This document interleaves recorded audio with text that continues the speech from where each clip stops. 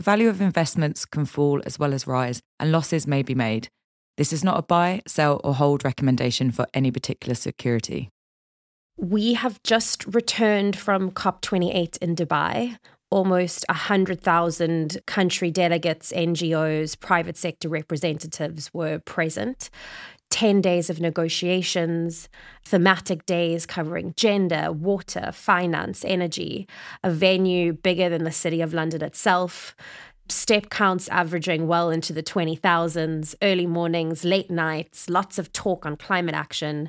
And I think as 91, since COP26, we have made the commitment to really engage and be present in the policy and multi-party level conversations that are happening today around climate change, identifying what role we can play, how we can contribute, how we can help influence those outcomes, and also what that means for us, for our business, for the way that we invest.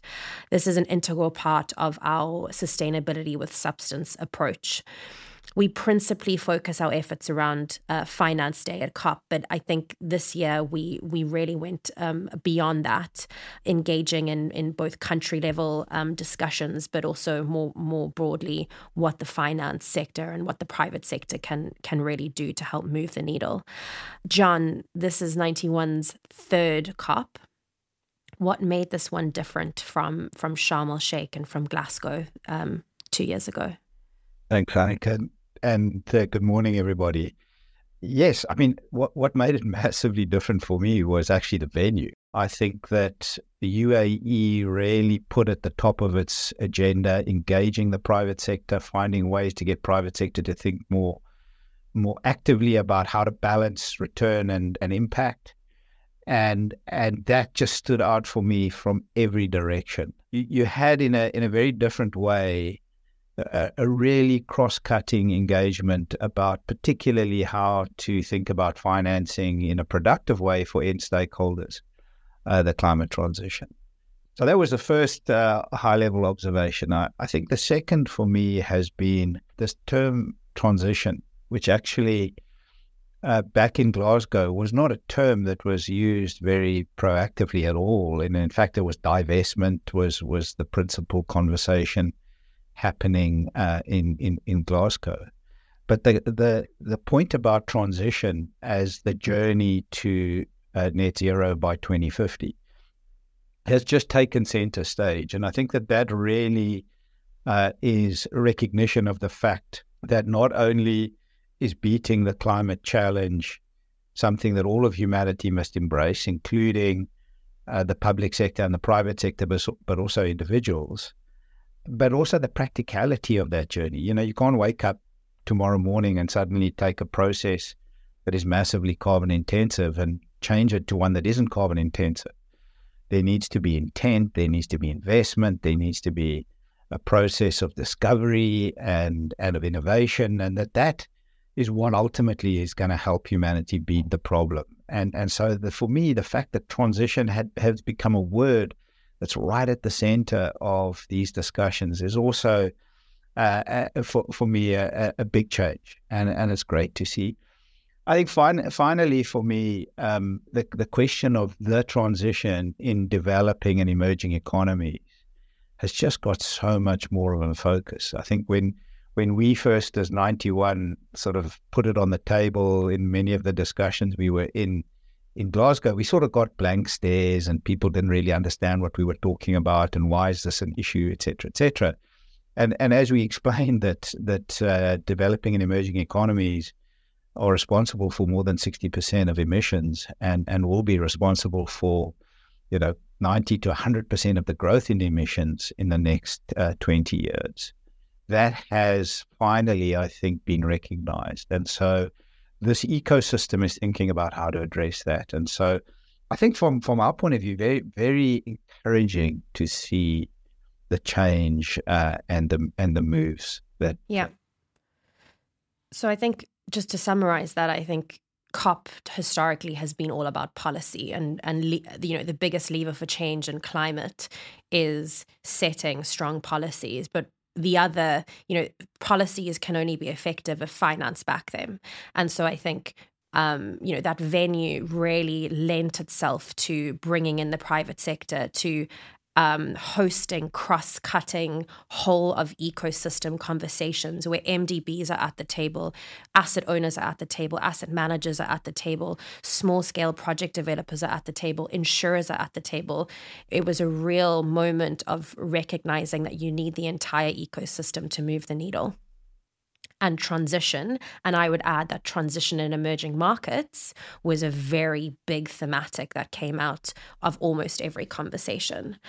John, moving on to almost what we saw as the sort of progress made and highlights, and I think specifically if we can focus on the climate finance and transition finance agenda, what for you stood out as some of the key moments? But I think the first thing for me was that there's a much more focus on how to make the JETP partnerships work. So that for those that the shorthand for Just Energy Transition Partnerships is JETP. You'll probably recall that South Africa secured at Glasgow a very significant pledge to support a just energy transition process.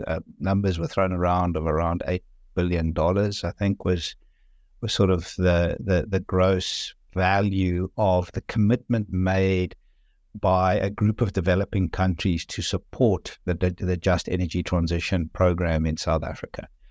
I have to say that we have been really concerned and disappointed with how slowly the implementation of that partnership and program has progressed. And being part of conversations which were really deep drilling into what is going wrong here, how do we fix this? How do we turn these commitments and the thinking, which all of it is very good. And for those of you who haven't had the chance to read the transition plan created by the presidency in support of this Just Energy Transition Partnership, you should take the time to do so because it's reasonably impressive. The problem is that not enough is happening. And so the focus in on how to make JETPs work, there are now 3 of them. So there's commitment being made to Indonesia and Vietnam as well. And I think that that's also going to up the stakes because there'll be a bit of country competition. There'll be a bit of opportunity to highlight successes. And I think it'll ratchet up the orientation around delivery. And John, you and I saw you. We were in the SA Pavilion for a couple of sessions, and we saw some really interesting and also promising, like real world progress made, and also highlighting the kind of, transitioning a coal economy is difficult. CCUS is expensive. It's big. We saw that project developer geologist who explained the first CCUS project in South Africa, how big it is, how expensive it is. Bringing that to the fore and into the conversation is super important when we think about pushing for those types of ambitions. Absolutely. And I mean, that was another overall takeout for me. There was real practical, hard discussion. It wasn't like, yeah, we should do this and everyone kind of having a moment. It was really about, do you know that you've got to drill 2 kilometers under the ground to basically store carbon that you extract from the atmosphere, and you know how much it costs, et cetera, et cetera. So that was I think a really positive, because what's happening now is the engagement with these real on the ground issues. I would like to see South Africa really push the pedal now on the JETP and begin to pick out components of that plan that can happen and can work. I think the flip side of that conversation was a recognition that actually the political process in country level commitments is an incredibly difficult process. Politicians, ruling parties across the world have such a balancing act, which I would argue is now bordering on the impossible, because they've all made, and many countries in different shapes and forms have made a commitment as part of the Paris Agreement. Not all of them, as we know, And that was easy because it was a 30, 40-year commitment a long way away. And now the practicalities of what that means is beginning to take hold. I think that's why you're seeing a bit of the standoff right now in terms of policy level conversations. The flip side of that, which was really encouraging for me, is to see how the corporate sector is really going gangbusters on finding innovative solutions, finding ways of changing processes that are both impactful and economic, finding ways to generate clean power for their own production facilities.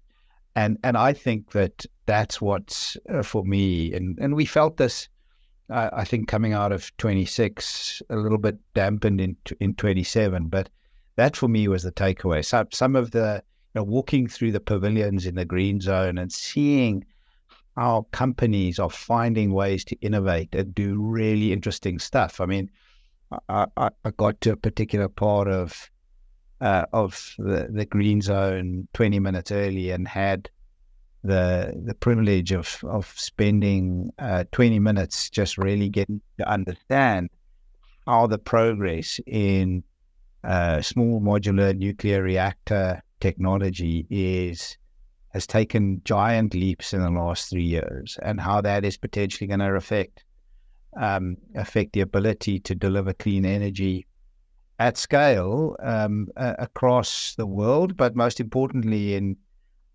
developing and emerging economies. And Annika, you I know mentioned to me your experience at the Mitsubishi stand, I think it was, and what they're doing. Yes, Mitsubishi had an amazing stand in the Japanese pavilion where they were showcasing their circular microgrid systems that they were piloting in Japan. Green hydrogen generated off the back of solar that was on the top of off-the-grid hospitals, storage that was implemented in every community within a region in Japan, and just showing you how innovation was actually thinking about small, but small that can scale.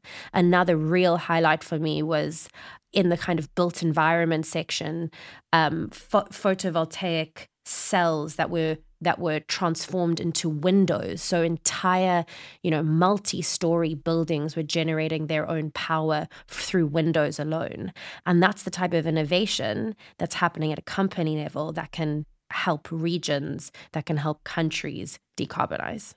Yeah, I also had the opportunity to spend time at the Mazda stand. Now, Mazda is one of the largest renewable energy constructors and producers in the Middle East, but more broadly in emerging and developing countries across the world.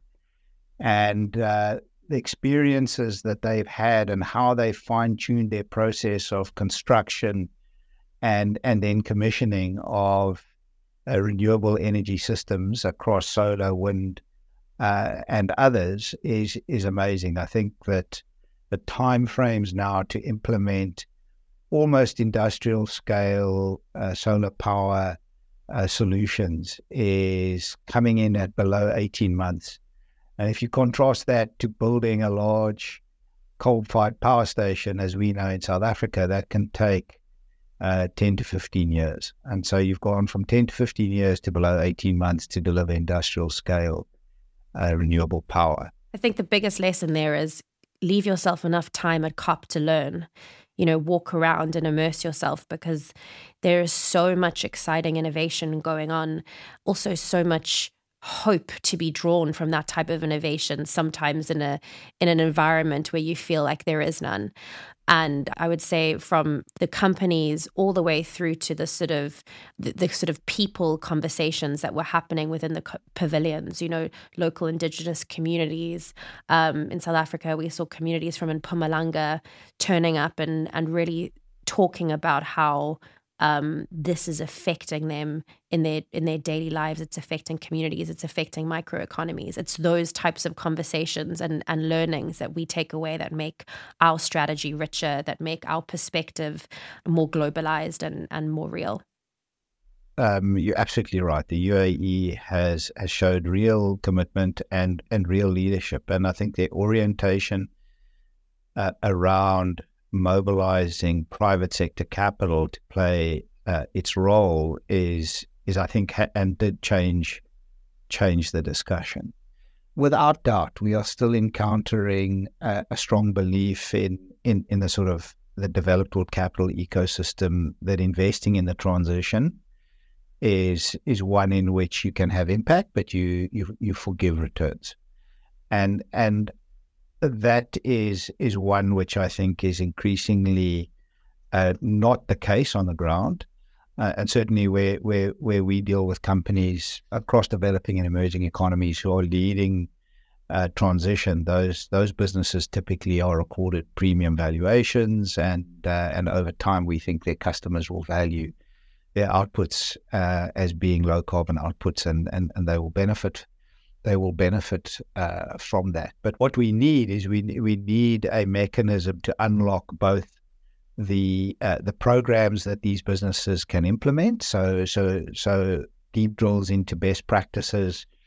If you have a industrial company in Vietnam and one in Mexico and one in Thailand, all doing similar things and trying to reinvent how to decarbonize their processes, that's a crazy thing to do on your own. And so mechanisms that can connect those dots are really, really important. And we see this Global Climate Center as doing that. So how do you fast track the ability for companies to transition? Because that's what we're backing. We think that the company-driven transition is going to be 50% of the answer in the long run. And so how do you do that in a way that is faster and more efficient? You create a center of excellence and knowledge. So that's step number one. I think step number two is to give institutional private sector capital owners the ability to interrogate investment opportunities to the level that they need and demand. They often are fiduciaries. In most cases, actually, they're fiduciaries.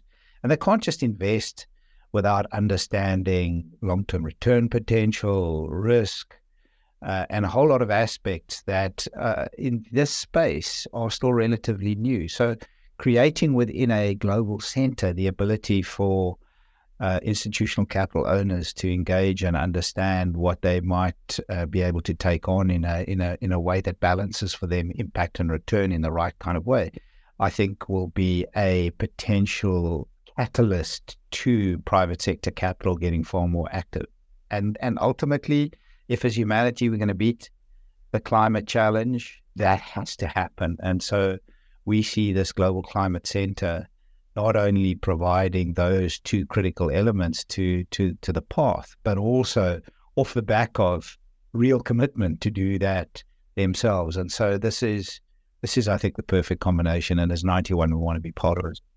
And I think, John, just to add to that, and this is a reflection on COP more broadly, but specifically with that center, 91, we are a very specific player in the market with a track record and experience that I think is extremely valuable at this point in the game of where we are trying to shift institutional global capital into emerging markets for commercial return. That is what we have done for 32 years.